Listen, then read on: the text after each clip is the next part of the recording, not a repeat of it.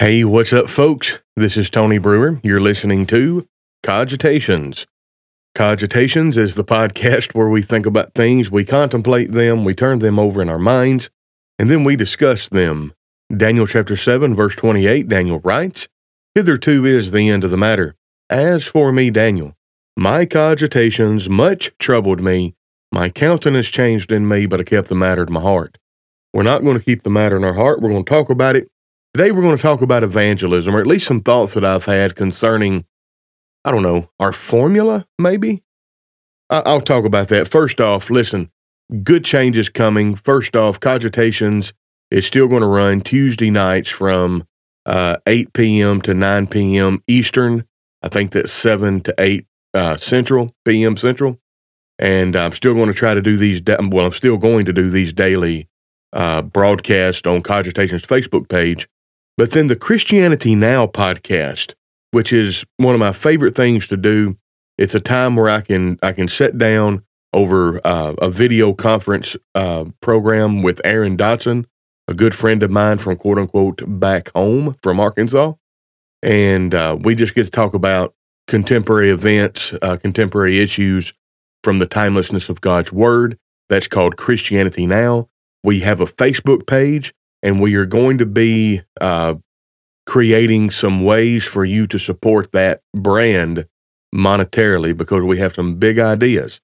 And in order to see those ideas come to fruition, we're going to have a little bit of a budget. So we hope that you will get on board with that. We hope that you'll see the value in it. And we hope that we can bring you some good content. And anyway, that's all I've got here. So, here it is, this idea about evangelism. Look, the concept of evangelism is very simple. Go into all the world and preach a gospel to every creature. Preach the word, be instant in season and out of season, reprove, rebuke, and exhort with all longsuffering and doctrine. All scripture is given by the inspiration of God and is profitable for doctrine, correction, and instruction in righteousness, that the man of God may be perfect, thoroughly furnished unto every good work. And then study to show yourselves approved unto God, workmen that needeth not to be ashamed, rightly dividing the word of truth. All that's Bible. It's so stinking simple. A caveman could do it. I remember those old Geico commercials. The point is, we have to disseminate the information that's found in God's word so people can make an informed decision. Even making an informed decision is a principle that's found in the Bible. Think about take up your cross and follow me. If you put your hand to the plowshare and you look back, you're not fit for the kingdom. You have to understand what you're getting into. You have to count the cost. So you cannot become a Christian. You cannot dedicate your life to living for Jesus unless you are informed. And the only way to be informed is you have to be taught the word of God here. In fact, I've already got my marker here in John 6 from something I was doing the other day. Let's read this. This is very interesting. This really and truly, this is a formula for evangelism in John chapter 6. Listen to it. "No one can come to me unless the Father who sent me draws him, and I will raise him up in the last day." Now, you might be thinking, well, how in the world can God draw me? Well, it's very simple. It is written in the prophets, and they shall all be taught by God. Therefore, everyone who has heard and learned from the Father comes to me. Folks, we got to get out there with this message. There is no substitute. There's no program. There's no quote-unquote ministry that you can implement in your faith group, in the congregation where you attend, that will take the place of simply disseminating the information that God is, and He is a rewarder of those that diligently seek Him. Now, I wanted to say that. I wanted to say it plain out because I don't want anybody to get twisted what I'm about to say. I don't think I'm reinventing the wheel. I do want to put this out here so as to have it kind of critiqued, kind of peer reviewed, if as it were. I was asked a question. This has been months and months ago. There was a visitor that came to the congregation up here where I serve, and he asked me about why I was a Christian. And I said, the reason I'm a Christian is because this is the absolute best way to live here on this earth. Even if the entire Bible is false, living by this Bible is the best way to live. It gets you the best life that you can have here on this earth. I said, now, I don't believe that this Bible is just a book of man's wisdom. I believe this Bible is inspired by God. It's literally God-breathed. That's verbal, plenary inspiration.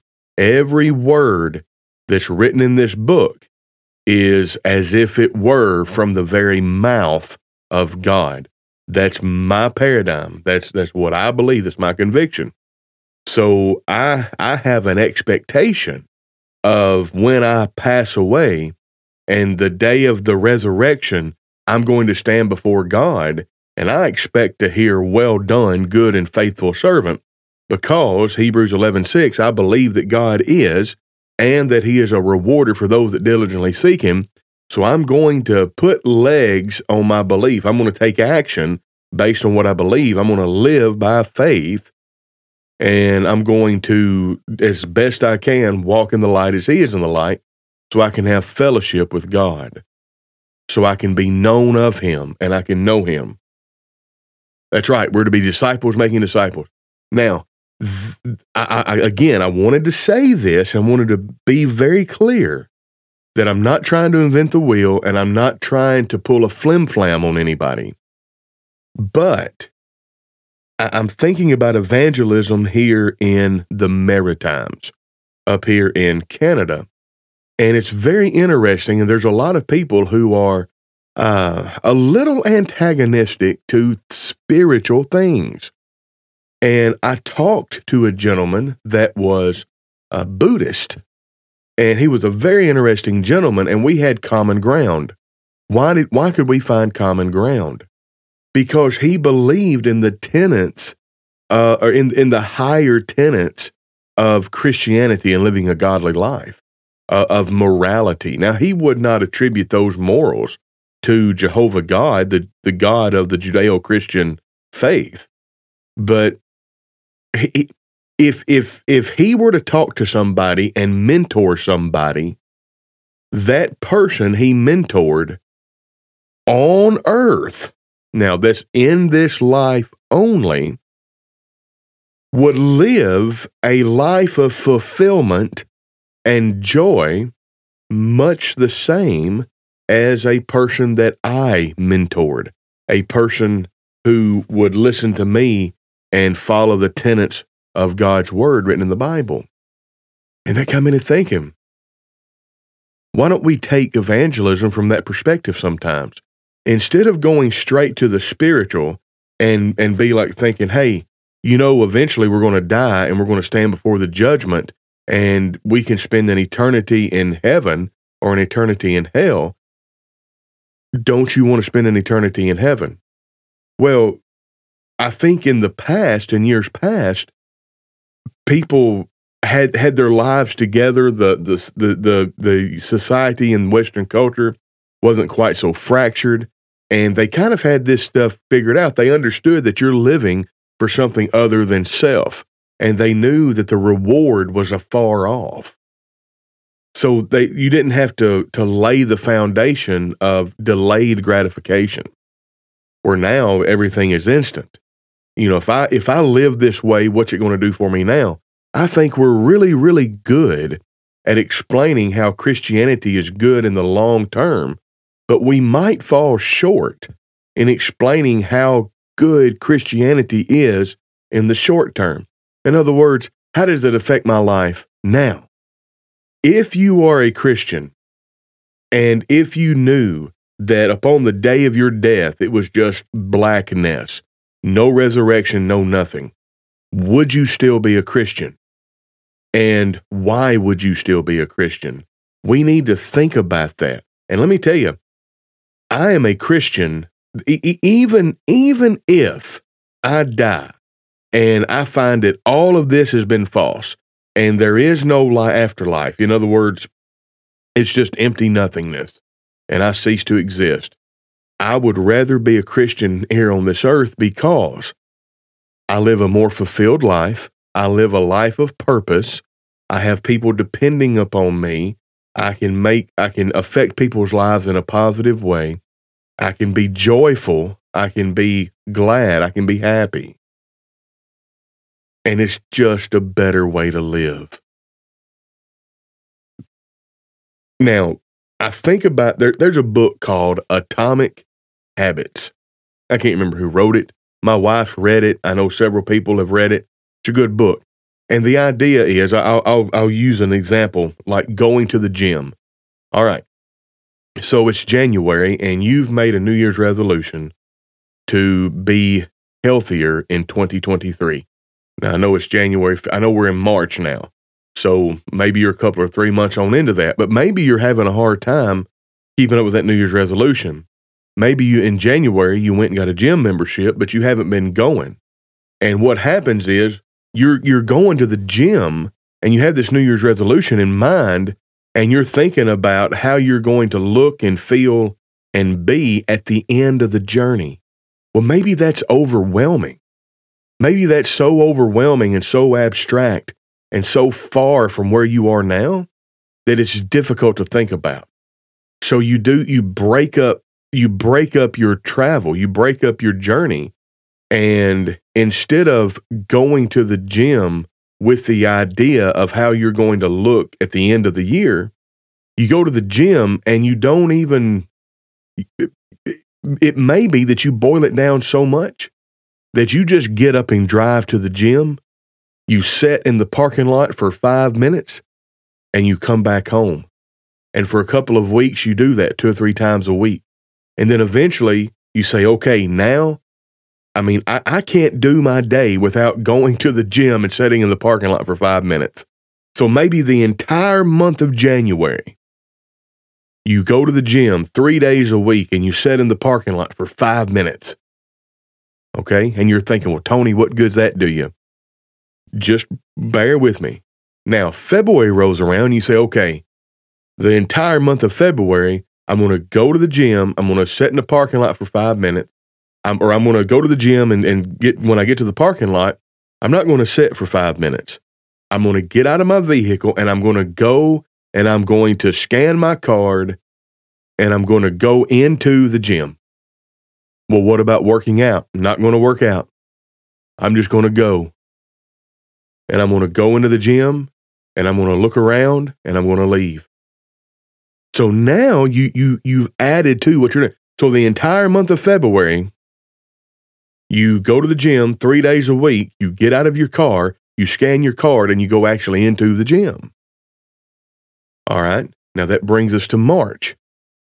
You get up, you go to the gym, you get out of the car, you scan your card, then you go into the dressing room and you get changed into your gym clothes. Well, what about working out?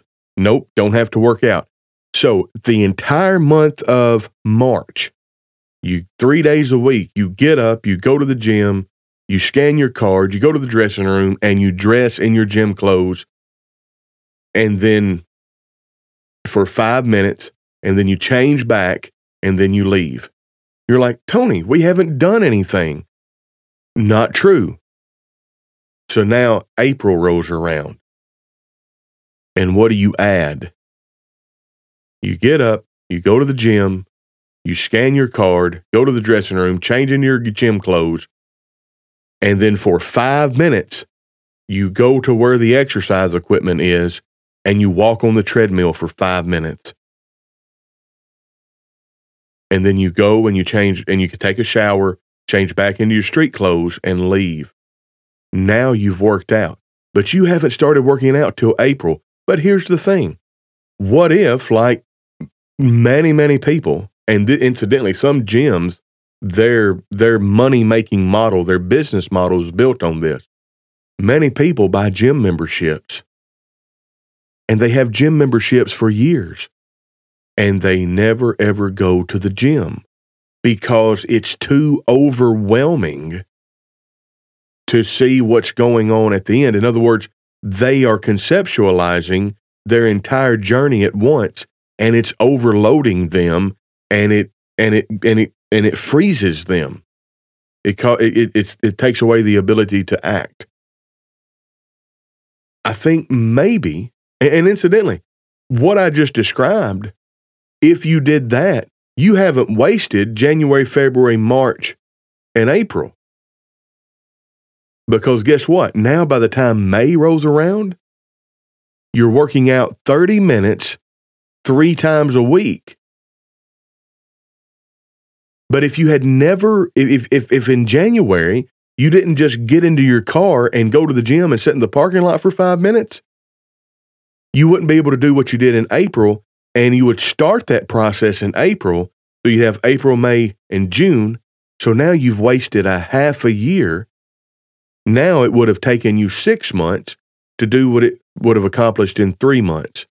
But then the thing about it is, it just builds on top of itself. And then in 2024, you start January and you're going to the gym 3 times a week, maybe working out 30 to 45 minutes, maybe even an hour each time. All right, so I know what you're thinking. Well, what in the world does that have to do with evangelism? Maybe instead of talking to our prospects about eternity and living in eternity with Jesus and basking in the glory of the Father, the Son, and the Holy Ghost, maybe we just say, you know what? There's a better way to live. You can live a more fulfilled life. And we break down what it looks like to take this journey. And we just say, hey, look, you've got some things in your life that you need to figure out. Like, for instance, you're a womanizer. Don't you want to be married? Don't you want to settle down and have a family? Well, yes, I do. Do you think you have a better odds of finding a mate to be with for the rest of your life while you're currently philandering, or while you are dating or courting? It doesn't matter much what you call it, but you're meeting members of the opposite sex with a purpose and an intention and an intent of finding a lifelong partner. So you just change that one thing up. Well, that's a Christian value, folks. And we help people and we guide them and we teach them there is a better way to live, and every bit of it is built on Christian values. You know, John chapter 10, verse 10, Jesus said, I came that they might have life and that they might have it more abundantly. Maybe we showcase a little bit this abundant life in Christ and not make them focus on such an abstract idea of eternity in heaven. And don't get me wrong, I'm not saying that focusing on the spiritual is a bad thing. It's a good thing. And maybe most times, you know, maybe it's different in the quote unquote Bible Belt. Maybe it's different in some parts of Canada. Maybe it's different in some parts of the United States. Maybe it's different in some parts of the world. But I think sometimes whenever people struggle with evangelism, they might be overwhelming their prospects. I think about the story of B.J. Clark's father and how he was converted. And one kid back in the long time ago in the military looked at B.J. Clark's daddy and said, if I were you, I believe I'd read my Bible. You know, that's a perfect example of what I'm talking about. He didn't tell this man, hey, you need to clean your life up. You need to do this. You need to do that. You need to start doing this. You need to stop doing that. You need to go to church 3 times a week. You need to go to all the Bible classes. You need to go to all the functions, and you need to completely 100% overhaul your life to where it has no recognizable traits to anything you've ever known. He didn't start with that. He just said, you know what? I think if I was you, I'd read my Bible. Maybe when we're dealing with people that have a hard time conceptualizing the need for organized religion, for Christianity, which I have no problem saying Christianity is organized and it's religion. True Christianity, true religion.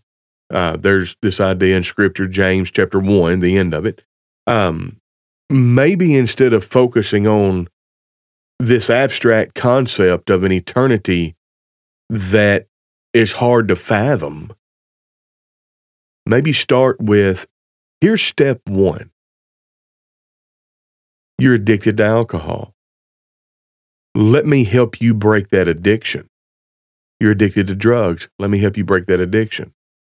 All right, now we've cleaned up that one area of your life. Let's think about this. Now, I'm not saying that in order to come to Jesus, you have to be perfect or you have to have it all together. I'm saying the road to Jesus is paved with microcosms of repentance and fruit meet for repentance. The road to Jesus is paved with changed actions because of changed minds. And there would be some people who would be able to make those little micro changes.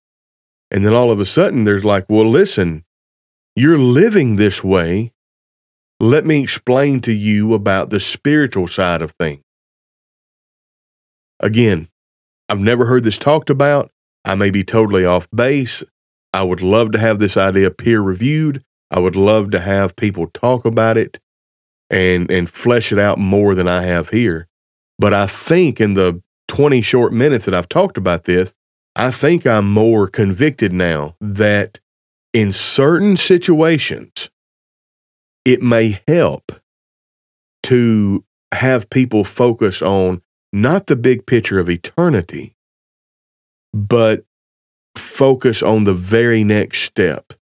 Hey, do you want to lead as great a life as you can here on this earth? Let's follow the Bible. Yeah, but I don't think the Bible is true. Doesn't matter. Doesn't matter if you think it's true or not. It doesn't even matter if it is true. You know, when I say true, I mean inspired by God. You will have a better quality of life if you follow the commandments, precepts, and divine examples in this book than if you don't. And one of the things that kind of